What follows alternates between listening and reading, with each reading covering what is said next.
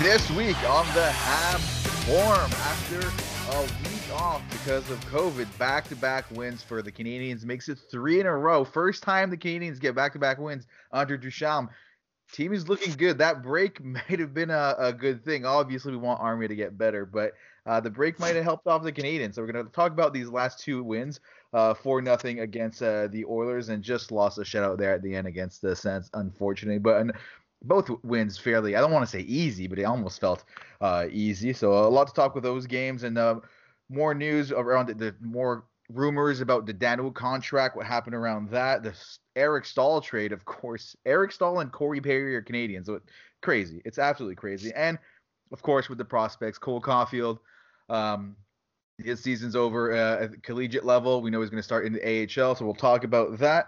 And we got some Twitter questions. As always, at the Habs Forum, ask us your questions, and we're happy to answer them. But first, Dustin, tell me who our sponsor is. The Habs Forum, still brought to you by Manscaped.com. Check out the new Lawnmower 3.0 and the Weed Whacker. The Weed Whacker, a great thing to have for sure to make sure your nose is fully whacked, I guess. And the Lawnmower, I mean, especially with summer coming up, always a great thing to have. And definitely my favorite thing in the summer is the Manscaped ball wipes. Definitely a great thing to have on those hot summer days.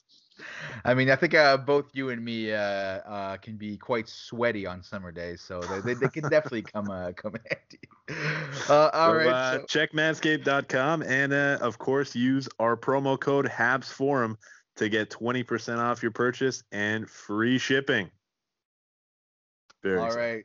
So let's get into it. So I didn't actually talk about since the last podcast, there's more games. Those are like 2 weeks ago at this point, but a whole week off because I was nervous when I heard about that. I mean, luckily it was only Armia, but the fact that they shut the games down so quickly and all that, and like it turns out Kotkaniemi didn't get anything. I mean, before we get into these games, like that week off, I mean, it just because like we were talking about it before, since there's like nothing else going on, it felt like the Canadians weren't playing for like a month.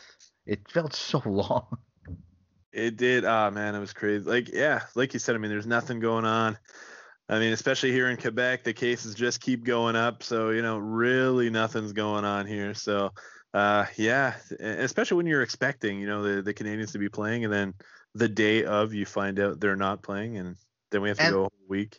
The thing is, they've been actually fun to watch. It's like last year, if there was a week where there's no Habs hockey, I would be like, whatever. Like, it's just a week off from being miserable. Who gives a crap? I mean, like pre-bubble at least, pre-bubble at least. It wasn't exactly. So especially since Ducharme showed up. I mean, that's one of my favorite. Something that's not talked about enough. I think, of course, winning's important, but they're more fun to watch with Ducharme at the helm. So I was worried. I don't know about you, but going into Edmonton's game, I was a little worried because they had a week off earlier this year. They didn't look that good coming back, but it was definitely a case of. I mean, the rest was more important than anything else in that game. Edmonton, because I don't want to downplay how well Montreal played, but Edmonton just looked terrible in that game. I mean, the Canadians played well. I mean, it started off strong, but right away, Edmonton was completely out of this game.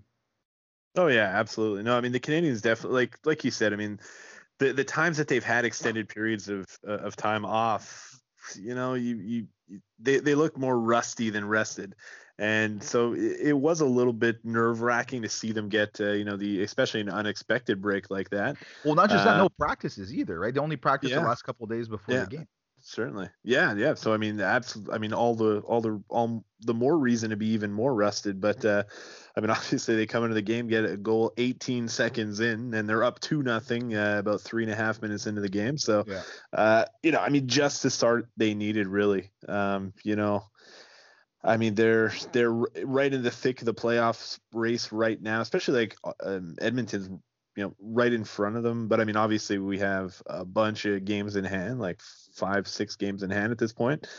So, they wanted to come out and make a statement here, and obviously they did. Like you said, I mean, Edmonton was pretty flat out of the gate, but I mean, it reminded me of that game a few weeks ago that we kind of talked about where I forget against who it was, but the Canadians had a really off game, and everyone was talking about how it was just kind of back-to-back games, like two games in 2 nights, 3 and 4, and they just obviously didn't have the legs. And you don't want to make excuses for teams, but people talk about it a lot, and like whether it's hockey or basketball, that sometimes you look at the schedule going into the season, and there's some games you can tell right away that it's just going to be a loss. They're at the end of a road trip and all that. I mean, that's not like the Canadians played well, but that's not the Edmonton team the Canadians are going to see next time they face them. They're going to come out much more ready to play, I think. And but at the same time, a good team wins these games. We've had Habs teams in the past that found a way to lose these types of games. You know, like they would make the other goalie look good, and they wouldn't be able to score, so they wouldn't be able to get the W. So it's still valuable to get that win. And you mentioned, because Edmonton's ahead of us, like the thing is now, even if you just look at point percentage, the Canadians are actually ahead of Edmonton, really, because all the points, all the games in hand, and all that. So technically they could finish ahead of Edmonton. And we were talking about it before we started recording. I mean, all I really care about is making the playoffs, really, because I don't know how much advantage is going to matter. And it seems like in the North Division, it's becoming more and more apparent that the top 4 teams are going to be the top 4 teams, because it's crazy. But during that week off, the Habs' chances to make the playoffs went up because Calgary and Vancouver kept losing. So I mean, that was the one advantage of not playing, is that every day you turn on the box scores and you see, oh, well, the Canadians' playoff position is actually looking better, even though they didn't play again yesterday. That was perfect. I mean, absolutely. I mean, like you said, they hadn't played all week, but I mean, their situation just kept getting better and better. I mean, the two teams really that are chasing them for that final spot. Obviously, I mean, Ottawa's been out of the race since before the season began, really. Yeah. And I mean, Vancouver and Calgary, I mean, they just kept losing and losing and losing, always in regulation. And yeah, I mean, the Canadians are sitting pretty right now. And I mean, especially, 2 games after that little COVID break, I mean, they've got off to a great start, and hopefully they can ride this wave. I mean, it had been, I think, February the last time that they won 2 games in a row, and now they're at 3. So yeah, it was the first time under Ducharme. First time, yeah. Like the record under Ducharme is good, but they kept winning one, losing one, winning one, losing one. First back-to-back wins under Ducharme, and now it's 3 in a row. I mean, I'm sure that feels absolutely great for the team, and to get the shutout too in the Edmonton game was great, because that's what kept the game interesting for me at the end. Because what happened in today's game with the Habs Allen losing the shutout in the last 2 minutes, it seems to happen to the Canadians all the time. So I was really, I feel bad for Allen, but I'm that much happier for Price that he got the shutout, because I really wanted him to get that shutout. So many times they've lost it at the end, and with the struggles Price has had so far this year, it was so good to see him get that shutout. And now his stats, Carey Price's stats. So he's played 10 games under Ducharme. He's got 6 wins, 2 losses, 2 OT losses, 920 save percentage, and 218 goals against average. Those are some pretty good numbers. If he keeps that up, this team is going to be more and more dangerous. Absolutely. I mean, yeah, we all know that the Canadian success is pretty much going to be I mean, very reliant, obviously, on Carey Price. It's been so ever since he got to Montreal. So I mean, if he can continue to put those numbers up, and we get in the playoffs, and he's still in that hot streak. I mean, we saw what he could do last season. I mean, he's one of, if not the reason, really, the Canadians beat Pittsburgh in the first round. Yeah, I don't think anyone would argue with that. Oh, I mean, if he can keep it going, man. I mean, we can beat Toronto. We can beat anybody. And before we move on from the Edmonton game, I want to talk about that McDavid hit. Now, it was a lot of controversy on Twitter. I mean, and a lot of like hockey people not related to the Canadians chiming in here. Some people strongly thought it was a suspension. Others thought it was nothing more than a 2-minute penalty. He gets the usual.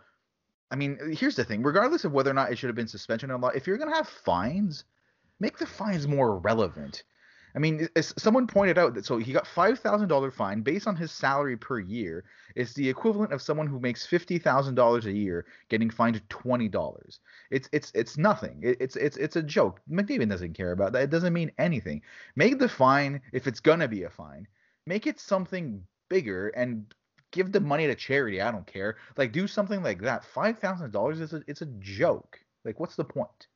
No, exactly. Well, I mean, the thing is, that's the maximum amount allowable in the CBA, right? No, I know that, but like that's, I think that should change. Like, I know they can't. Yeah. Even more, but Yeah, exactly. I mean, it is ridiculous, but I mean, like, all at the end of the day, like, even okay, if it's a $50,000 fine, who cares? Yeah. He's not going to be affected by 50,000. Yeah. But at the end of the day, I mean, forget the fines. I mean, it should just be a suspension. Yeah. Whatever. If it's one game, it's one game. Something like that. But especially for a head hit like that, That's the I thing. mean, that's what you're trying to get out of the game. Right? It should, and it's regardless of who's, if regardless if it's Tom Wilson on McDavid or McDavid on somebody that's like Jake Evans or something, it's a guy that's not making the minimum salary or whatever. It shouldn't matter who's throwing that And hit. the thing too is that like people were analyzing, zooming in, and freeze framing, shoulder hit first, and all that. He aimed for the head. Yeah. That's the point. He clearly aimed for the head, and not only that is it's not a situation where a player was careless, went for a legal hit, didn't mean to, but ended up hitting the guy. We see that a lot, and sometimes those hits get suspensions because unfortunately it's based on if the guy gets injured or whatever, and it's more of a careless play. This play by McDavid had 100% intention. It was a frustrated player. It was retaliation, and he was aiming for the head. Like it shouldn't matter that KK got up like nothing happened afterwards. That should be a suspension. That is, you're saying that's what you want to get out of the game, then do it. Because I'm tired of hearing the NHL wants to get headshots out of the game because it's not true. It's complete crap. We've seen it time and time again this year, and nothing happens. There's no suspensions. There's nothing. It's just a lie. It's just they're saying that, but it's not true. And I don't care about what they have to say about it. Show it to me by actually suspending the players that he clearly aimed for the head. There's no debate. He was angry. It wasn't accidental. He was retaliating to like a play before, and he was frustrated. That should be clear cut. That should be clear cut. Yeah, something like that. Absolutely should absolutely be clear cut. I mean, there's like you said. I mean, there's other hits that when it really does. If he's hitting the shoulder and or whatever, he's hitting them like right in the chest, and it sort of goes up to the head afterwards. That. I mean, I realize that can sort of be more of a Yeah. gray zone, but I mean, this seems very clear cut. I mean, but it's McDavid, so he's just going to get a $5,000 fine. Yeah. And like that, what I was surprised to see, and what kind of made me feel justified about it, is I don't know if you saw it, but PJ Stock tweeted out that he thought it was an obvious hit to the head. And coming from a guy like him, who even though he was with the Canadians in the past and worked in Canadian radio for a long time, tends to hate on the Canadians a lot. And like you just consider that usually the type of players like he was in the NHL tend to end up being analysts that are like, oh, it's part of the game. And so, but from him to say that, to me says a lot. I mean, it just proves that it should have been a suspension. No, absolutely. Like you said, he's certainly not a big Canadians fan, and, No. and yeah, being a former enforcer himself, he definitely does seem generally to err on the side more of the person that's doing the hitting. So yeah, I was pretty surprised to see that from PJ, and but yeah, I mean that definitely nails home the point for sure. And all right, let's move on from it. I mean, whatever. It is what it is, and you got it feels like it's happened a lot this year. It hadn't happened in a while, but at the beginning of the year, it kept happening with Habs players getting these hits that felt like should be suspensions, but it's just nothing's happening. But at the end of the day, they won. KK's not injured, so I guess we just got to move on. But I mean, the other bright spot with both that game and today's game. So today, win 4-1. Unfortunately, lose that shutout at the end there. Is the Dano Tatar Gallagher line really seem, and it started before these last two games. It's been a few games, but now it's been consistent. They really seem to have found their game, and as much as we've hated on Dano, I mean everyone has, it seems, and we definitely have on this podcast at times. He's really found his game, and if this line can continue being what it had been in the past 2 years to go along with the rest of the depth we have, I mean that's a game changer, because that's the one thing that was completely lacking to start the year. Yeah, no, absolutely. I mean that was the one line that really seemed to be struggling right out of the gate. And yeah, we've definitely hated a lot on Dano and Tatar here on the pod over the last, well, really since pretty much the beginning of the season. But man, both of them have really been fantastic as of late. I mean, they've both been putting up some decent amount of points. they've both been great defensively as well. I mean, I thought especially in that game against Edmonton, I mean, they just completely shut down McDavid and Draisaitl. While scoring also. Well, yeah, exactly. I mean, they're doing everything right now, and I mean, we seem to. I mean, the guys that we were relying on more heavily at the beginning of the season, obviously they sort of slowed down. I mean, obviously Toffoli's injured right now. Anderson has what, like, one goal in the last, dozen games or whatever. I think even more than that. He has two in the last 12 games, Anderson. 2 and 12. Yeah. So I mean, it's not what you'd hope to get from him, but I mean, that line has just been absolutely fantastic. I have the numbers here, and honestly, when I pulled these up, I was actually surprised that it's been this long, that it's been going like this. I thought it was more of a recent trend, but I basically pulled up last 15 games. There's been 15 games under Ducharme, so this is just the stats since Ducharme has become the coach of the Montreal Canadiens. The top 4 scorers, you have number 1, Thomas Tatar, almost a point per game, 3 goals, 11 assists in 15 games. Gallagher is second, 8 goals, 5 assists, 13 points. Then you got Jeff Petrie, who's been great all year. He's got 11 points. But then number 4 is Dano with 3 goals, 8 assists, 11 points. So the top 3 forwards for this. Now, of course, there's Toffoli is just under there, and he's missing the last 3 games. But still, that top line, since Ducharme has took over as head coach, has absolutely dominated. And I mean, we've talked about how we don't love the plus-minus number, but I think it's more relevant within the team. We got a +11, a +11 for Tatar and Gallagher, and a +14 for Dano, which is, I mean, as far as forwards go, easily tops on the team. Only Joel Edmondson, who apparently is a plus-minus king, is in a similar category. So this line has been absolutely dominating for the Montreal Canadiens since Ducharme has taken over. Yeah, and I mean, props to Ducharme for keeping that line together. So I mean, certainly us on the pod, when Ducharme first came on as head coach, we expected him to maybe change that lineup. I mean, that was Julien's favorite line for the longest time. We expected to see them get split up at some point. I think a lot of people on Twitter and in Habs land were expecting him to get to moved around, but he stuck to it. I thought the first couple of games they weren't great, but I mean, ever since basically when Dano scored his first goal, ever since then, that whole line's been on fire. We talk about monkey off your back. It's a real thing. It's a real thing. And like you said, I wanted to split them up for a while, and it just shows why we shouldn't be coaches for the Montreal Canadiens. I mean, we love talking about the Canadiens, but at the end of the day, there is a reason why the coaches are there. And I mean, and just if you look back in the last few years, it's been one of the few bright spots on this team has been that line. And now that they've figured it out, and it's just the thing that we haven't seen is like all the lines figured out the same. But I guess that's never going to happen. It's like we talked about at the beginning of the year. The luxury of having this depth is that you can have a line that goes cold, like Anderson, like you said, offensively hasn't done much in the last little bit there, but then he got taken over by the Dano line. I have still enjoyed the Kotkaniemi line, but I mean, obviously now, I mean, I was pretty upset when I saw that he was going to be playing with Lehkonen and I'm blanking on. Yeah, no. And Byron, Lehkonen and Byron. Oh yeah, Byron. Yeah, but then they were the first shift for both the games, and of course they scored 14 seconds in or 18 seconds in the first game. So, I mean, I guess it worked. I mean, that's the thing though, is that usually Kotkaniemi would be giving these kind of bad line mates and wasn't giving relevant minutes. But the difference here is he still has. I mean, there's injuries. It is what it is. He doesn't have the best line mates in Lehkonen and Byron. Not to take anything against them. They have had good games in the last 2 games, of course.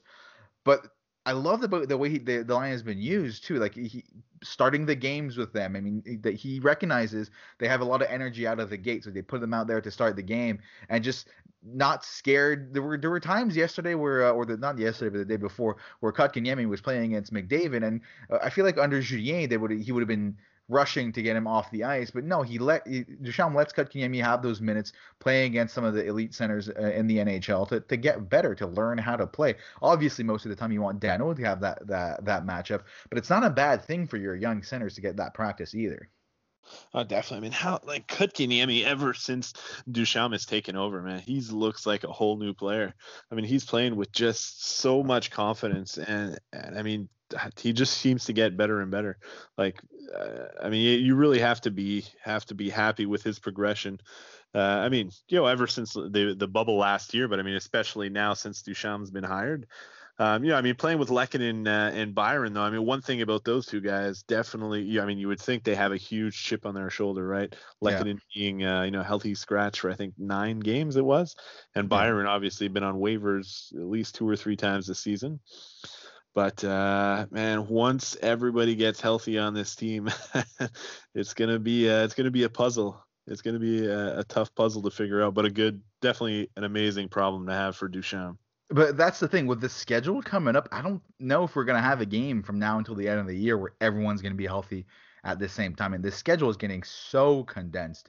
You're gonna have players needing like days off, and like I feel like they're being a little cautious with Toffoli, for example, because they can.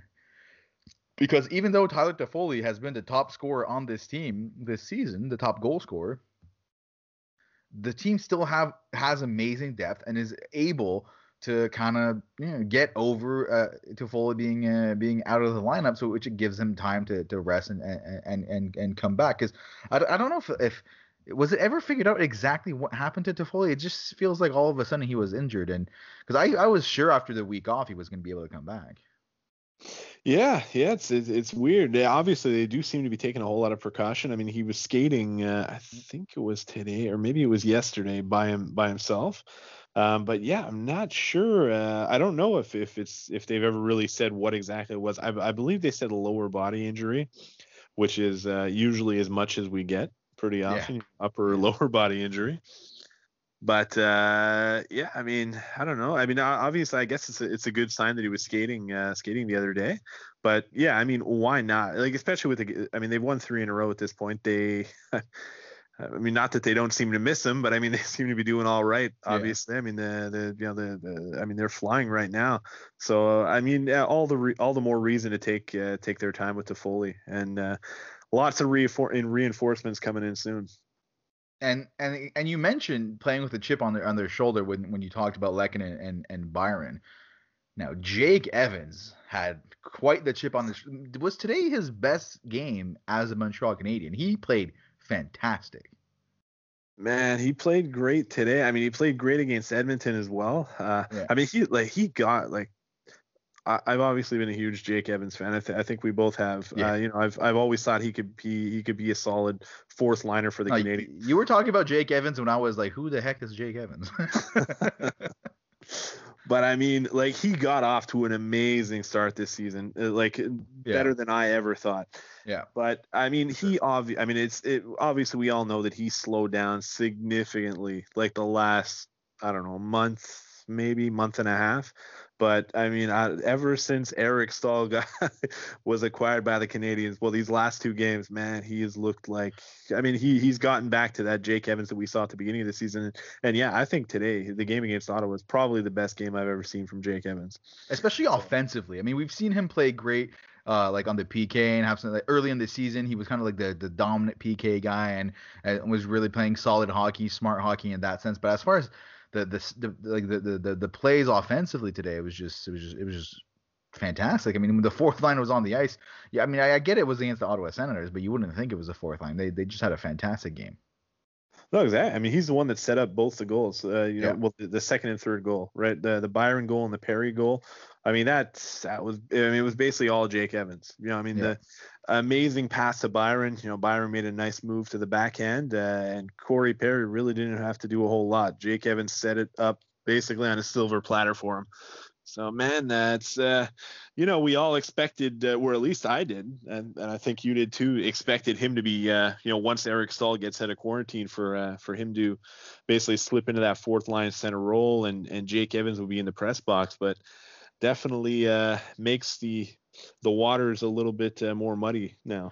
Well, the great thing about Eric Staal is that he can play on the wing. He's played on the wing, especially more recently in his career. So, and like, for example, we've talked about how we need help at the faceoff. So, well, first of all, it's not like Eric Staal.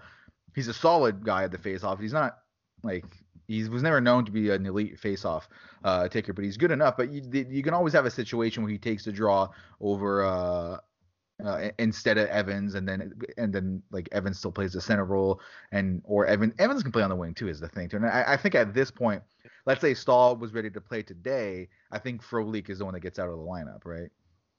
Yeah, I mean, I think that makes the most sense. Though I've been pretty surprised the way Frolik played. Yeah, Just these first two games, as I mean, obviously he hasn't played in a little while. He played a couple of games that's with. the most impressive part, to be able Yeah, to just step in like that. That's yeah, crazy. yeah. But you have to think that he's going to be the one that's going to be stepping out. But I mean, yeah, what's going to happen? I mean, Stahl obviously is going to be here within the next few days, I guess. And then obviously Toffoli. I mean, presumably he's going to be stepping in the lineup pretty Yeah. soon as well. So, man, and even Armia is going to be coming back soon. I mean, I don't even know if Armia will be coming back in the lineup at this point.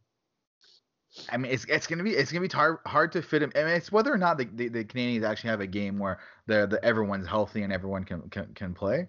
But it's a good problem to have, because the big issue with this break, it seems to have helped in the short term, but in the long term, the schedule is becoming incredibly condensed, and the Canadians overall on most nights are going to end up having facing a team who's had an easier schedule recently, if you know what I mean. Like it's more likely that the Canadians are going to be coming off of like a back-to-back versus the other team, because they have all these games in hands on these teams. These games in hands have to go somewhere in the schedule, so this is when this depth needs to be used, and I hope it's going to be used more than we've seen earlier this year, where especially with the bottom pairing kind of guys, just have a bit of a rotation going. Sit a guy here, sit a guy there, sit a guy there, and just have fresh legs every night coming in. And I think that could be a huge advantage for the Canadians to have these players that like Frolik or Evans or Byron or Lehkonen, that can just step in after missing a week of action and still be like great contributors to the team. To get back to Evans, though, something that I saw, Mike Johnson tweeted this, which I thought was interesting, is that when talking about the rest, we always like to talk about the veterans, right? Like they mentioned on the RDS broadcast a few times today that the rest seems to have done wonders for Weber, and which is true. I mean, we've criticized Shea Weber a lot, but he's looked good in these last two games for the Canadians. But Mike Johnson mentioned that rest is actually huge for young players like Jake Evans, like a Nick Suzuki, like a Kotkaniemi, because something that's kind of underrated as far as what's most difficult for young players coming into the NHL is the mental aspect of being ready to play day in and day out, those condensed schedules, and just being ready to go every single game. And it can be kind of draining mentally. And we've seen it with Suzuki, where I mean, what seems to have been lacking in his game for a while was he seemed more unsure of his decision. It really seemed to be the mental aspect of it more so than him not being able to follow physically, right? So, I mean, I think the rest will end up being a huge advantage for like this midseason break. I think it's going to do a lot of help for the Canadians. Yeah, I mean that's certainly a good point. I mean, obviously, being younger players, you would think that physically they can hold up to the grind a little bit more. But yeah, I mean that's a good point. For young players like that, obviously mentally, I'm sure it can't be too easy. I mean, Jake Evans, this is going to be his first full NHL season here. Yeah. I mean, definitely can't be easy for him. I would imagine. I mean, yeah, like you said, I mean, we saw it earlier with Suzuki as well. I mean, he's had stretches where, he hasn't been the same Suzuki. He hasn't seemed as implicated in the game, and hasn't been making, doesn't seem to have the same abilities or whatever at times. I mean, he seems to be playing better, I would say the last couple of weeks, but yeah, I mean, maybe that is something that's sort of overlooked. And yeah, but I mean, we'll see how it goes. But I am nervous though for the as far as the schedule goes, because these are two. I mean, I don't want to downplay these games once again, but Edmonton had a terrible game. I mean, I honestly think the Edmonton game had more to do with Edmonton playing poorly than the Canadians playing well. And today against Ottawa, this is what needs to happen against Ottawa. I mean, at this point in the season, now that the teams know each other more, the Canadians simply have a better roster from top to bottom than the Ottawa Senators. There's no reason why they can't win the majority of, if not all, the games remaining against them. I'm looking forward to the matchups. Next game the next game that's coming up against Edmonton. I mean, not Saturday. I think it's Ottawa again, but after that, Yeah. seeing Edmonton again, I think we're going to see a very, very different Edmonton game than we saw a couple days ago. And then after that, the stretch is Toronto, Winnipeg, Winnipeg, Toronto. I'm very interested in these games. See Yeah, what the Canadians can do. That's going to be the real test there. that'll be a little bit tougher for sure. But you sort of touched on it before, like one thing that I really like seeing is that, well, earlier on in the season, they seem to, the last couple of minutes, they'd give up the shutout, Yeah. or the Canadians would get off to a 3-0 lead, a 2-0 lead, 3-0 lead, and they would just sort of, play good enough to hang in the game, and they'd let the other team come back. Yeah. The Canadians in both these games, they got off to a great start. Obviously, 2-0 leads, 3-0 leads, even 4-0 leads, but they didn't take their foot off the gas here. Yeah. They didn't let the other team come back. They unfortunately scored a goal late in the game here, to rob Jake Allen of his shutout. But it was a power play goal. If yeah, I feel bad for Lehkonen because he's had it for a bit and he's had a couple good games, but if that penalty doesn't happen, I'm fairly confident Jake Evans keeps his shutout. And I don't know if you were watching. Jake I Evans mean, is gonna yeah, I keep mean his Jake shutout. Allen. Yeah, Jake Allen. And I don't know if you were watching on RDS or on TSN, but on RDS he literally said, hopefully Evans can keep his shutout, a second before the goal was scored. So I don't know how superstitious you are about that stuff as a goaltender, but a lot of people on Twitter weren't too happy about it. Man, you can't say it. You can't say it. Did he say Jake Evans? Because you just said Jake Evans again, No, man. I know I said Jake Evans. Of course I meant Jake Allen. He did not say Jake Evans, or maybe he did. I don't know. I didn't notice. But no, I was watching on TSN. But yeah, you hate to say it. Yeah, you can't do that as a goalie. You can't And do that. and even against Edmonton, they were there. There was only like 15 seconds left when they started talking about the shutout. But still, it was stressing me out. I was like, "There's gonna be like they're gonna dump the puck. It's gonna take a weird bounce, and it's gonna go in the net. Like, I just don't." And as they're saying it, you can tell that they know they shouldn't be saying it. They're like kind of being hesitant about it. They'd be like, people on Twitter are gonna give us crap, but then just don't say it. Just don't say it. It's not that hard. You should never say that word. It's a bad word. It's a bad word. Yeah, exactly. Unless the Canadians are getting shut out, then well, say it as much as possible. well, that's completely different. But I feel like that doesn't even count, though. Like That's true. it's like if the other team says shutout, then that doesn't count. That you're not actually, because the shutout, saying shutout is only jinx if you want the shutout to happen. Is how I think the magic of it works. That's true. But yeah, no, obviously bad call by RDS there, but no, I mean, like you said, I mean, they weren't playing the best teams, or necessarily teams that, I mean, especially Edmonton. Obviously, they had a bit of a tough schedule as of late. I mean, Yeah. Ottawa, I mean, the Ottawa, they are what they are, Ottawa, but it's obviously they have a tough test coming up, but I mean, at the very least, these are definitely confidence building games for sure. No, that definitely. And the thing with Ottawa is they have lost games against Ottawa this year already, but you'd like to think that a team like Ottawa, a young team that kind of plays harder than you expect them to play and all that, you'd hope it's earlier in the year that you lose some games to them. But once you've had a few matchups against them, and once their younger players are they're starting to struggle with the grind and all that, you've got to think that moving forward I don't know how many matchups are left. I mean, they're playing Saturday against Ottawa, but you would hope most of these games against Ottawa are going to end up being W's for the Canadians. Yeah, and I mean, one of the problems the Canadians have had earlier on in the season, and I mean, even the last couple of seasons, especially against Ottawa this season, like you said, I mean, they keep seemingly losing games that they should be winning, Yeah. and obviously we saw that last season with all the losses they had against Detroit. Yeah. But these two games were games that they should have won. They got off to a good start. They kept their foot on the gas, and they won those games. So two positives right there. And hopefully they can keep it going on Saturday. Well, I think they win again on Saturday. Personally, I mean, today was too dominant of a win. I don't think Ottawa's going to have an answer this quickly.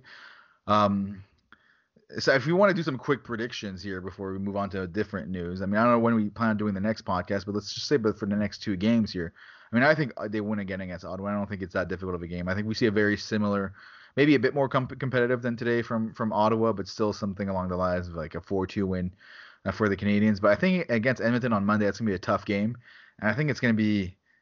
We're gonna. I mean, did you see the stats how Connor McDavid and Draisaitl have had like I think 1 assist and 2 assists against the Canadians, no goals, and they've dominated against every other Canadian team in the division. I mean, is it really something that we're doing so good as a team? Is Dano's line really doing that good at shutting them down? Or at some point, you gotta think McDavid's gonna have an explosion of a game against the Canadians.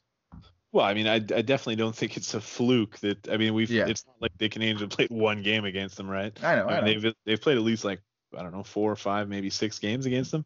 So obviously the Canadians are doing something right, and hopefully they'll continue to do something right. I think they'll win both games. Yeah. I mean, well, obviously we'll do a podcast next week. Obviously we didn't do one last week because the Canadians were off. So, but I think they're going to win both games. I think Carey Price gets another shutout on Saturday. Damn, I probably shouldn't have said shutout, but anyway. It's just on the then, day of you're not supposed to say. Yeah, during the game is when it's bad to say it. And then they'll beat Edmonton. I think you're right. It'll be a closer game, but I think they'll win again. And then it's the Wednesday, Thursday back to back against in Toronto and then at home against Winnipeg. So back to back against the two top teams in the division, and there's kind of a road trip in between there. So we'll see how that goes, but that's definitely not an easy back to back. In that case, I mean, you'd hope if they win one of the two games there, I think you're happy about that. Oh yeah, definitely, especially that second game. That's going to be tough against Winnipeg. Yeah. That's going to be a tough game on the back to back. I mean, games against Toronto, they're always emotional games. So it's a game that you lose and use up a lot of energy. So that second game will be tough. But if they can win both of those, man, that's good. And the thing with Winnipeg too is that, and I'm looking at it because today there was news about Vancouver games getting canceled because of COVID. Well, those games were against Winnipeg. So Winnipeg against, unless there's a change to the schedule, which there might be, but Winnipeg is playing tomorrow in at home versus Toronto, and then they don't play until they play the Canadians on Thursday. Oh, okay. So if that schedule stays like that, it might be tough for the Canadians. A tough game for the Canadians. I mean, we'll see how Winnipeg as a team responds to a long rest, but they'll definitely be the more rested team on that day. Yeah, that'll probably be a tough one for the Canadians, but I mean, it's probably pretty likely that there'll be some shuffling around in the schedule. So, maybe they won't be that fresh. I mean, we'll see. It's hard to say. The schedule can change constantly at this point, but we'll see what happens. But before we move on from the games, we had a few questions. I think we've covered a bit of what the Twitter questions were. We did have some Twitter questions here. So I mean, really revolving around sort of what we've already touched on about the sort of puzzle that they're going to have here moving forward. So we got, first of all, the Habs statistician who said, "Oh man, I've gotten like a lot of notifications here." I got him open, so I'll just All right, so we got the Habs statistician saying the obvious one: who are you taking out of the lineup for Toffoli and Staal? Then what do the forwards line look like for you guys? And then we also had a question. So that was from the Habs statistician. And then we also have from Jade, so at Habdiction on Twitter. What do you guys think of a possible Staal, Kotkaniemi, Toffoli line? So I think, well, if we're taking a look at the lines, I mean, obviously, first off, you're going to have Tatar, Dano, and Gallagher sticking together. Yeah. And I think that pretty much goes without saying. I think, man, after that though, it's going to be tough to say. I mean, we've seen obviously a lot of Drouin, Suzuki, and Anderson, but it hasn't been going that well. That line. They haven't. Like, I feel like especially Anderson's really slowed down. I mean, Yeah. I feel like you're still seeing Suzuki and Drouin, but they're both more playmakers, and it's just Anderson really hasn't been finishing it off for them. I mean, I think Byron is definitely out of the lineup. I think that's pretty easy to say. Before Frolik, Frolik, you're gonna say Byron before Frolik? well, no, I both of them are definitely going to be out. I Both then. think. Okay, yeah. But I mean, Lehkonen, I would have said he was in the lineup, but man, I really think that penalty in the last, like, Yeah. you would think like it shouldn't, but it probably will, like, because it wasn't I a don't. good penalty. Ducharme doesn't seem like the type of coach that would necessarily do that. But at the same time, we've seen Ducharme scratch Lehkonen a lot. So it might be a situation where, regardless of the penalty, that he was going to take him out.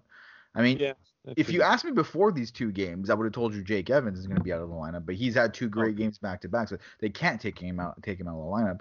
But then Lehkonen scored too. So do you really want to take him out? And Byron's had some solid. And Frolik, even though he's been solid, I think is the 100%, like, very obvious Yeah.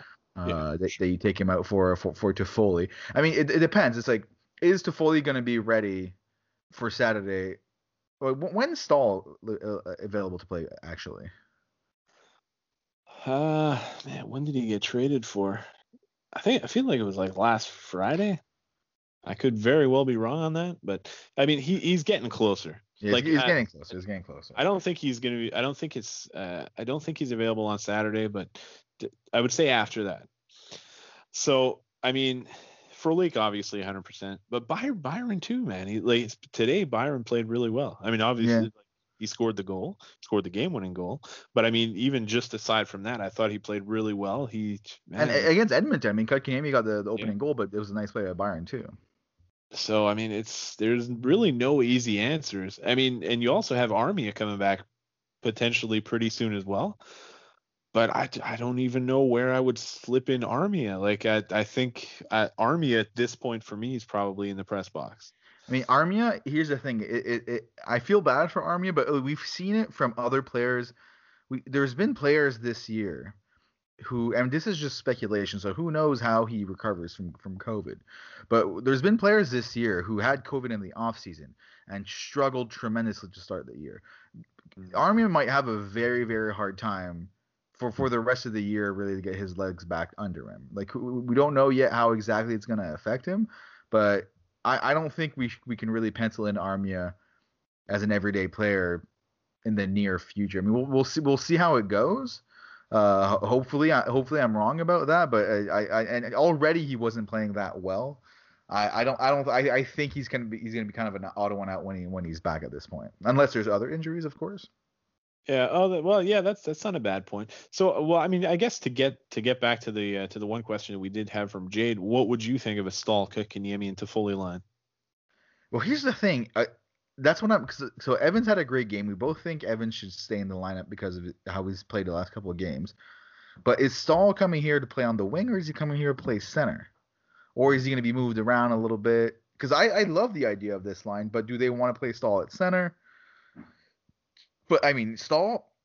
Here's one thing also that's worth mentioning. If you put Stahl on the left wing, Toffoli at the beginning of the year said he prefers playing on the right wing. Now he's playing on the left wing mostly this year, pretty much exclusively this year, and he's done very well. So maybe Toffoli was wrong about his own abilities, and he's better off on the left wing. I don't know, but I mean, you can also get Toffoli back on the side he prefers. I would definitely give that line a shot. I mean, it's the obvious because, like you said, the Dano line staying together. He's separated and put back together already a few times. Suzuki, Anderson, and Drouin. So I'm wondering if, similar to the Dano line, it's a line he believes in and he wants to give him time to kind of find their game before he separates them. So it makes a lot of sense that this is a line we're going to see when Staal gets put into the lineup, and I think that could be a great line. It's a big line. I mean, also the idea of Staal playing Kotkaniemi playing with Staal, I think that's great for Kotkaniemi's progression, right? Because as Habs fans, it would be a dream to see Kotkaniemi develop in a Staal-like player, right? And they have similar builds and all that. I mean, it's a great mentor for Kotkaniemi to have for the rest of the year. Yeah, I mean, I think you definitely want to keep Kotkaniemi and Toffoli together. Mm-hmm. I mean, I think they've had a lot of success together, especially as of late.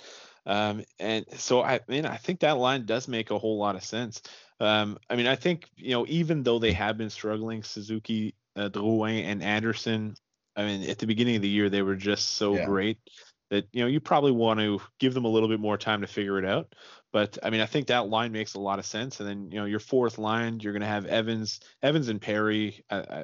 I think at this point are absolute guys on that fourth line. Perry, I don't think he should be playing on any other line. He'll be on that fourth line, Yeah. And the getting power power play. time, of course. And then, on that fourth line with them, To I me, it's mean, Lehkonen. yeah.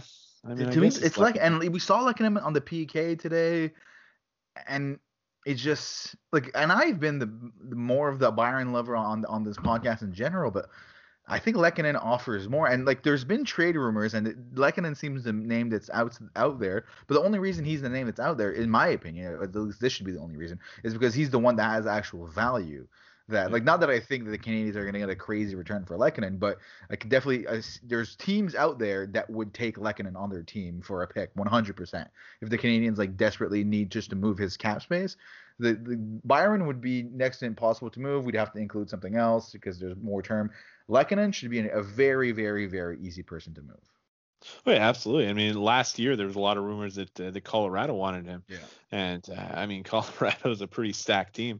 Definitely, if the Canadians wanted to trade Lehkonen, I think, there would be at least a dozen teams. Half the NHL would be wanting to get him on their team. He's a great bottom line guy. He doesn't make that much money. I forget what exactly. I think it's 2.4 million in salary or 2.1. So he's not making a huge amount of money, but he's a great penalty killer that can, chip in offensively every once in a while too. Yeah, he's at 2.4. But at this point, though, like, the only reason they would move Lehkonen, the team's able to fit stuff under the cap as it is right now. There's shuffling to do. They have to do the taxi squad thing and all that. But if they don't plan on making a move for a defenseman, I see no reason to make more moves. I really.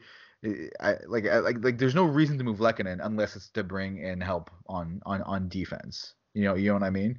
Because at forward, there's Cole Caufield that's about to show up that might help right away. Staal really fills the only potential hole on this team. I am perfectly happy with the forward group we have now, and assuming they don't need to clear cap space for the rest of the year, like I don't see the point of clearing cap space if it's not to make another move, is what I'm saying. No, exactly. And just also expanding on that depth, we actually also had another Twitter comment, and this is from GT, so at Giot81 on Twitter. So at some point Army will jump in too.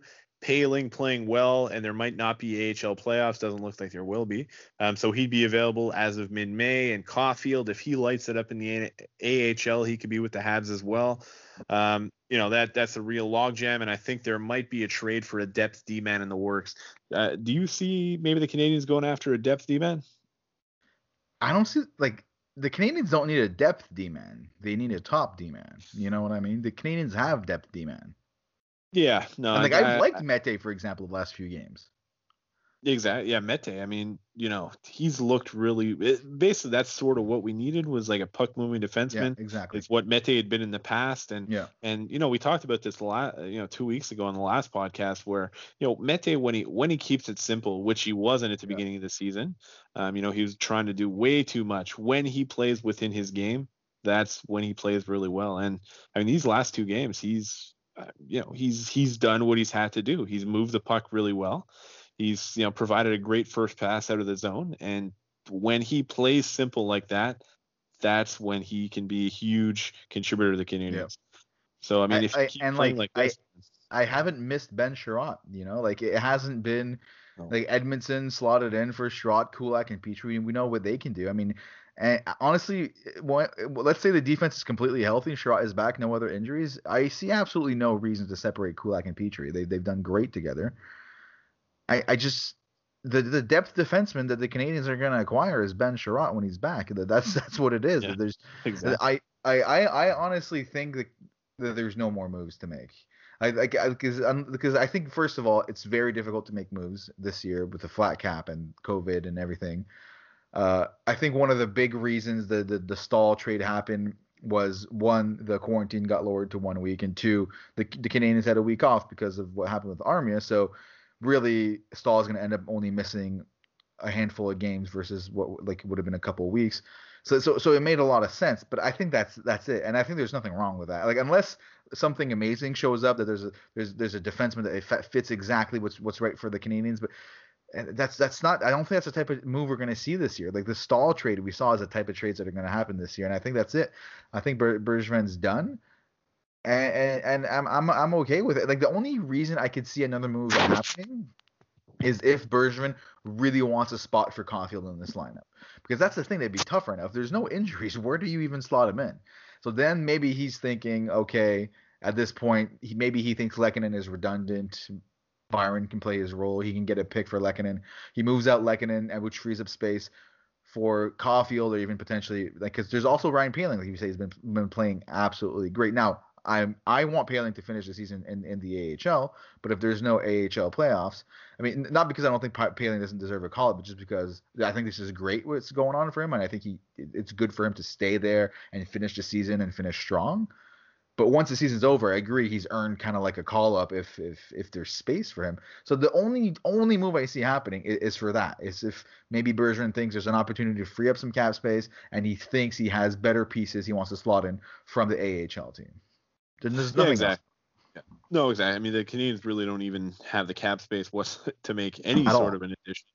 Yeah. Yeah. So I don't think that's going to happen. I mean, the Canadians, once Sherratt does get back, I mean, they have 7, even 8 defensemen really that can play in the NHL. So if worse were to come to worse, I mean, they do have a couple of younger guys in the AHL that I think wouldn't be. I mean, really aren't that much worse than Sherratt and Mete. So, guys like Liskinen and Cale Free. So they're just as good as the quote unquote depth defenseman they could go get. There's no point in getting depth defensemen. no, exactly. I don't think it makes a whole lot of sense. Like you said, I mean, if something were to happen, like if the Canadians were somehow to get a bargain on a Matthias Ekholm, and somehow they could make that work for the cap, then obviously, but I don't see how that's going to happen. But yeah, no, I think they're good to go. And obviously they have an amazing amount of depth, especially at forward here. So no, I'm not too worried about it. So then what do you think about, like, 'cause as we're talking about, like, with Staal coming in, and with, like, we're having a hard time inserting players as it is, and we talked about how we think Caulfield deserves a shot in the NHL. I mean his college coach has said he's NHL ready. I don't some fans online were upset that he's starting in AHL. I see nothing wrong with Cole Caufield stopping in A. I think it's the right thing to do. I mean, one thing we need to remember about the style of game of like the strategies employed by the Montreal Canadiens and the Rocket are most likely vastly different from what he's used to at the college level. So for him to just slot in the middle of the season with no games before, like no training camp or nothing, it's just setting him up for failure. So having him play under Joël Bouchard for a few weeks is absolutely the move. But let's say he lights it up, like you said, in the AHL, and like we do want him. Like, I do believe that it's been agreed that he's going to have at least one game. But where does he fit in his lineup, assuming no injuries? Like, who we have to take someone else out, you know? Yeah, exactly. I mean, definitely right now. I mean, the Canadians don't have too many injuries right now, so it would be. It's really tough to see where exactly he'd slot in the lineup. 100%, he's going to play, at least a game or two with the Canadians at some point this season. I believe it's been promised to him he's going to get at least one game to like burn the year or whatever. Or sure. Does he already burn a year in the AHL actually? Yes, he does. Oh, okay, so never mind. So it's already going to burn. Yeah. But I mean, for sure, like right now, the Rocket are hurting. They're down to they're at 12 forwards right now. They've dealt with a lot of injuries. I believe they have a suspension that they're dealing with, also with Yannick Veilleux. So they really need all the help they can get. There you go. And right now, I mean, they have some of their top players that are injured as well, like Jesse Alonen. I think Jordan Wheel just got injured as well, so he's going to be playing significant minutes definitely on the power play. He's probably going to be playing on the top line under Joël Bouchard. I mean, That's a recipe for success right there. Especially with how great Paling has been playing. I'm assuming Paling's been the number one center for the team, right? Exactly. Yeah. So Yeah. now they get to play So, together. I mean, it's good for Paling too to have such a sniper to play next to him. yeah. So I mean, I think it makes a lot of sense. I wouldn't have been surprised if he jumped right onto the Canadians, but I mean, I think this makes a lot more sense, and 100% he's going to be playing at some point with the Canadians, at least a game or two before the end of the season. But I mean, right now, like you said, I mean, coming from the NCAA is a huge jump. Yeah, The exactly. NCAA, they don't play that many games. They don't play on that regular of a basis. It's a much more of a Exactly. grind playing the AHL and NHL. So it makes a whole lot of sense for sure. I mean, the move what you want here is for him potentially to even finish the season in the AHL. So if there's no playoffs in the AHL, like how long are we talking about here? Like, was it mid-May that their season's going to be over? Yeah, it's going to be about that. So well, that coincides with the end of the NHL yeah, season. exactly. So I mean, you'll have a couple of some of the young guys, I guess, come join the Canadians maybe roughly at the end of the season or right for the playoffs. I think you'll see a guy like Ryan Paling, who's definitely deserved it. He's played great as of late. Caufield, I'm sure, is going to be a shoo-in for that call-up. Yolonen, if he's healthy. Some of those defensemen as well. Josh Brooks taking a big step this year. Cale Fleury is looking pretty good after a relatively rough start to the season. Otto Liskinen's picked up where he's left off since last season. I mean, he's been one of the best defensemen in the AHL. So I mean, lots of great players, and I mean, heck, even in goal in nets, I mean, they have Caden Primo. So yeah, of course. Now, not that's an issue in Montreal, but even Michael McNiven, he hasn't lost a regulation game since February 2020. So like getting back to Caufield though, once he is ready to be once he gets those games in, however much as it is, and like you said, we think he's gonna get an opportunity in the NHL at some point, and he'll be with the team come playoff time. Where do you slot him into this lineup? I mean, that's a good question. Obviously, he's not the kind of guy that's going to be playing the fourth line. There's no reason for that. I mean, even on the third line, I mean, I don't think you want to play him. And though he has taken some pretty significant leaps on in the defensive zone, so it's not like he's not as bad defensively as he was. But like the defensive line that plays against the offensive line on our team is the Danault line, so there's no worries there. Like where he's gonna slot in, it's either next to Kotkaniemi or next to Suzuki. Those are the two only options, really, if you ask me. Yeah, well, I mean, beside Kotkaniemi, that's two guys that aren't that solid defensively, so I don't think you'd want to be doing that. I think probably besides Suzuki makes a lot more sense. Now, I strongly disagree with that. I think Kotkaniemi is the perfect center for Caufield. Forget about focusing on defense all the time. Give him a defenseman winner. Give him a winger that's solid defensively. Kotkaniemi is the best on this team at finding someone in open space. As he's proven from his time on the power play, he is the playmaker to become he's going to be the best playmaker on this team for years to come, and he has that vision to find people in open space, and Cole Caufield knows how to find open space. That his bread and butter. He just is able to find that spot to get that one timer off. And Kotkaniemi is the player to get him the puck. I truly believe they're going to be a great pairing for a long time for the Montreal Canadiens, and why not get it started this year? Plus, I don't mind the idea of I don't love the idea. I don't want to focus on size too much, but I mean Suzuki's already not that big, and you probably want to keep Drouin with him, and then all of a sudden instead of Anderson, you have Caufield with that turns into pretty small line, right? Kotkaniemi is much bigger, obviously has a much more physical game. So if you have a Toffoli, Kotkaniemi, and Caufield, I mean, I think that's maybe what you do is you have Anderson, Suzuki, and Caufield. Anderson adds that size. I mean, Kotkaniemi and Drouin, the little amount that they have played together in the past, I mean, they've been fantastic. Sure. I mean, maybe, but I mean, we all know the Canadians aren't going to stay healthy, especially with the amount of games they're playing in the condensed schedule. So, there will be holes at some point that Caufield and all the other additions can jump into as well. Let's say Caufield could play today. Let's say you had to take someone out of the roster today. Frolik is probably out, right? You put in Caufield.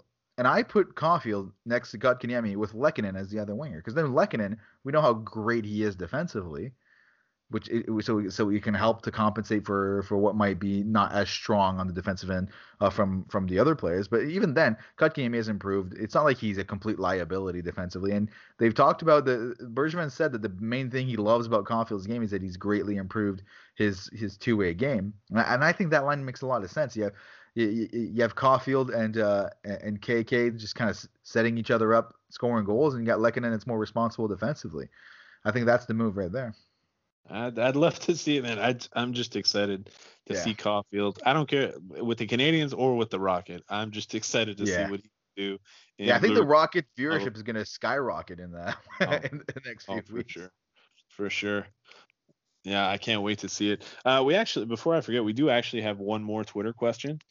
And that is from I believe it's a new Habs podcast. It's the No Respect podcast. They were around before, and I think they stopped for a bit, and now they're back. Great name, but No Respect podcast, and I love their branding too, with their little 8-bit characters. Yeah, it is pretty. It is. Yeah, they really do have a cool logo. So with 17 games in the next 30 days, how do you think Price and Allen will be used? Well, I think they're both going to get a lot of playing time. That's for sure. Exactly. I mean, Jake Allen hasn't played a whole lot lately, but he's definitely he's gonna earn his paycheck over the next month. That's for sure. I mean, if we're just talking about back-to-backs, there's 3 different instances of back-to-backs coming up in the next 3 weeks. So that's 3 games for Allen right there, guaranteed. And then you'll probably plug him in if you have a few more games here and there too. I mean, he's gonna get at least 1 start a week, and some weeks he's gonna get 2. And that's the luxury the Canadians have, right? Because then if they can have a rested Carey Price come playoff time, that's a huge asset. Oh, absolutely. I mean, I think at this point, especially we know with Jake Allen, it's really not it's not like you're going to. I mean, no offense, Charlie Lindgren, but it's not like Charlie Lindgren's your backup and there's a significant drop off after Price. I mean, Jake Allen has been fantastic this year.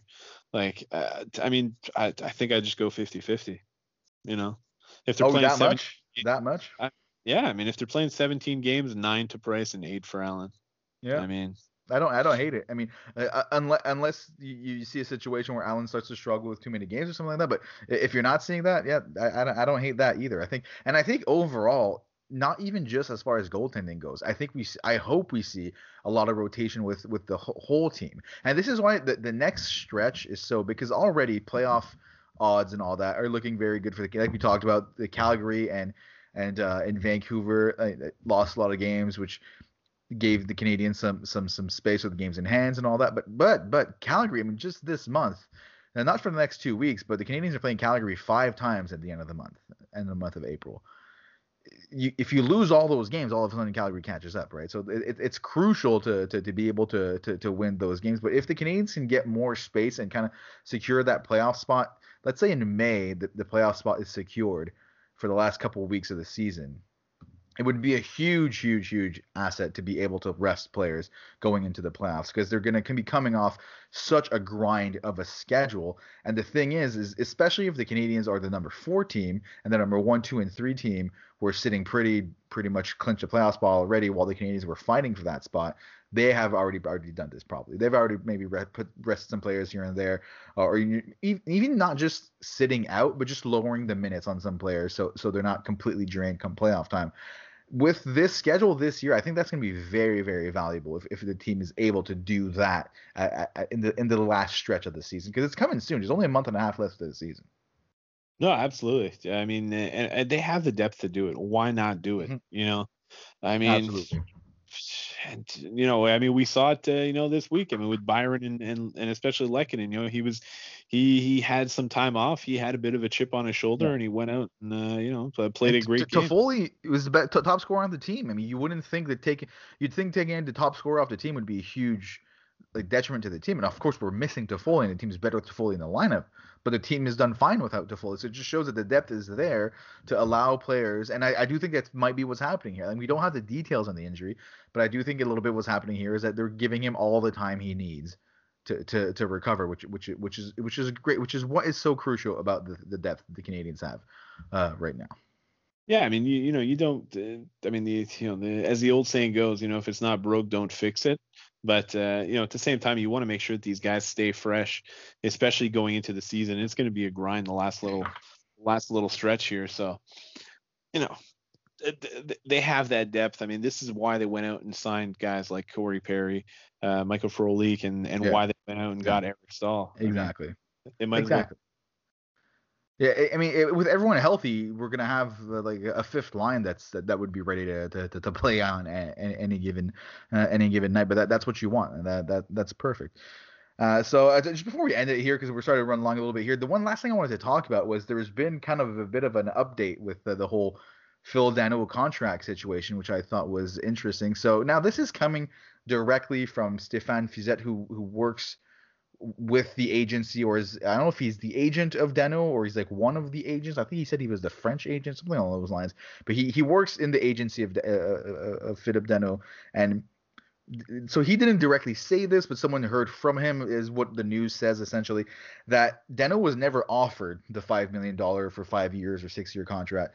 What it was is that they presented the Pajot contract with the Islanders, which is 5 million over 6 years, as an example of what they think could be a good comparable for Danault, and then they essentially heard nothing back.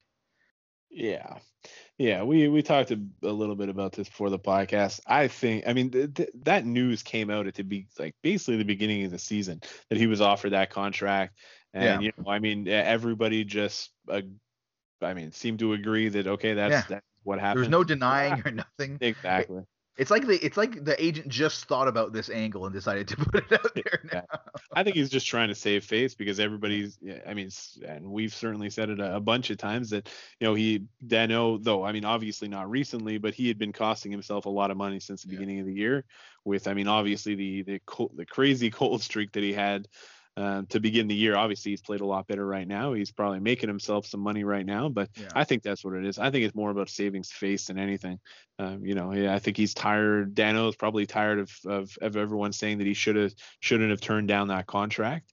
Yeah. And I think that's what that is. It's not a crazy comparison though. I mean, but I remember when Pajot signed that contract, we were kind of thinking it might have been a bit of an overpayment. The one thing with Pajot though is he scores more goals than Dano. I mean, Pajot had 26 goals last year. That's not something that you expect from Dano, but that's not Dano's game. Dano offers other things that Pajot doesn't offer. I mean, the thing is Dano worth 5 million a year? Probably. It's whether or not this team can afford. We've talked about this before. Is it smart for the Canadians to give what will essentially be this team's third line center for the next however many years $5 million a year? Like, can Canadians afford that moving forward? Is the problem? 5 million is really as high as I go. But Yeah, 4.5, I'd no, I like agree more. with that. I agree with that. Though I definitely think he'll get that and maybe even more In on free the money. agency for sure. Well, I mean, the thing is, I say for sure, but maybe not with the flat cap. I mean, you see a guy like Shane Gossesbeer who was, I mean, I know he has his issues defensively, but he had a 60-point season as a defenseman only a couple years ago, and he has a $4.5 million cap hit. That's not that crazy. I mean, we're talking about giving Deno 5, and he just went unclaimed. And the cap's not moving next year. There's just no space. I mean, the one thing is with a new team coming in, that's a whole other place where people can kind of send some cap space. So maybe that opens up space for contracts and things like that. But I don't know if he finds much more than 5 million on the open market. It's so hard to predict. It's completely different going into this free agency. It is, but I mean, yeah, we'll see how he continues to play to be it, for the rest of the season. I mean, the Canadians have a couple of UFAs coming up here. Obviously, I mean, they have Armia, I mean, obviously, there's been a lot of talk about Dano and Yeah. Tatar, of course. But I mean, let's not forget about Eric Staal. Who knows what he's going to Yeah. do? I mean, if And Eric Staal comes out and plays, up to, I mean, Eric Stahl's still got some great hockey in him. So maybe Eric yeah, he had Stahl ends some up. a bad year so far in Buffalo, but who hasn't? But if you look at his Exactly. stats in the last few seasons in Minnesota, he's been great. I'm sure he's lost a step, but that's what everyone said about Corey Perry. He's been fantastic. Absolutely. So I mean, maybe Eric Stahl ends up being that third line center. Who knows? But I mean, the rest of there's still a ways to go here in the season. But Yeah, it's going to be a really complicated offseason, especially with the cap. I mean, who knows what's going to happen? Yeah, I mean, it's just like you said. I think it's weird timing with the Deno news. And what I find unfortunate is that like, well, he's going better now. Why? Like things are going well. Like why kind of Why put bring that it kind up? of energy out there that he's going to get asked these annoying questions by the press? Luckily, though, I feel like it's kind of almost went under the radar. Like it's there. I saw a couple articles here and there talking about it, but people aren't talking about this news that much, which I think is for the best because the team is playing well and it's looking good. But I mean, this team is better with Deno when he plays well. It's for sure. It's whether or not they can afford him, really. Yeah, exactly. I mean, it's gonna be a tough puzzle for Bergevin to sort of figure out there, but anyway, I mean they they're under the cap now, and, and I mean once the season is over, it's gonna be it's gonna be a headache for sure. Yeah. The thing is looking at it now, the contract that stands out to me is Tyler Toffoli. I mean, Tyler Toffoli is having a monster year. I mean, probably, you would probably argue worth more money a year, than Dano. And the contract he signed is 4.25. So, I mean, they can talk about contracts on other teams, but it always helps when you have a guy on your team with that. He just signed his contract. It's a COVID era contract, if you will, right? Because he signed it at the flat cap. That's maybe a closer comparison. And if they can get Dano on a contract similar to Toffoli, then I'm happy with that. Then I'll do that all day. Oh yeah, I'll take that for sure. I mean, if they can get him for like 4.5, I don't know that that's gonna happen, but yeah, I think I'm taking that. I mean, Yeah. even if he is gonna be the third line center, it's not a bad No, deal. not a bad deal. Yeah, I definitely agree. I agree with that there. I mean, but I mean, we'll see. I mean, who knows? Because then if the Canadians go on a playoff run and Dano has a monster playoff, that changes things too, right? Yeah, We've for sure. seen players get played for their playoff performance, and I do think, and that's totally fair game on Dano. I'm not one to criticize a player to go for a paycheck, but I do think if Dano thinks he has an opportunity to make more money elsewhere, he's going to take it. Because it's even though I mean they're all millionaires in the NHL, he has been on a cheap contract at $3 million a year. This is the year he's going to have his biggest payday. He's probably pissed off at the timing being absolutely horrible for him. But if something happens that he gets the vibe that he can, maybe what we see is he tests free agency, but then he circles back to the Canadians when he can't get a better contract elsewhere. So we'll see how that goes. But hopefully if that line can keep playing the way it's playing right now. I mean, I was so excited about the Canadians at the beginning of the year, and then they started to struggle again, and I was so down on them again. It was like we're back in last year, and now I'm back to getting really hyped about them again. So I'm Roller excited to see what coaster. this next month is going to do. Yeah, well, being a Habs fan often is a roller coaster, and it Yeah, definitely has been that this year.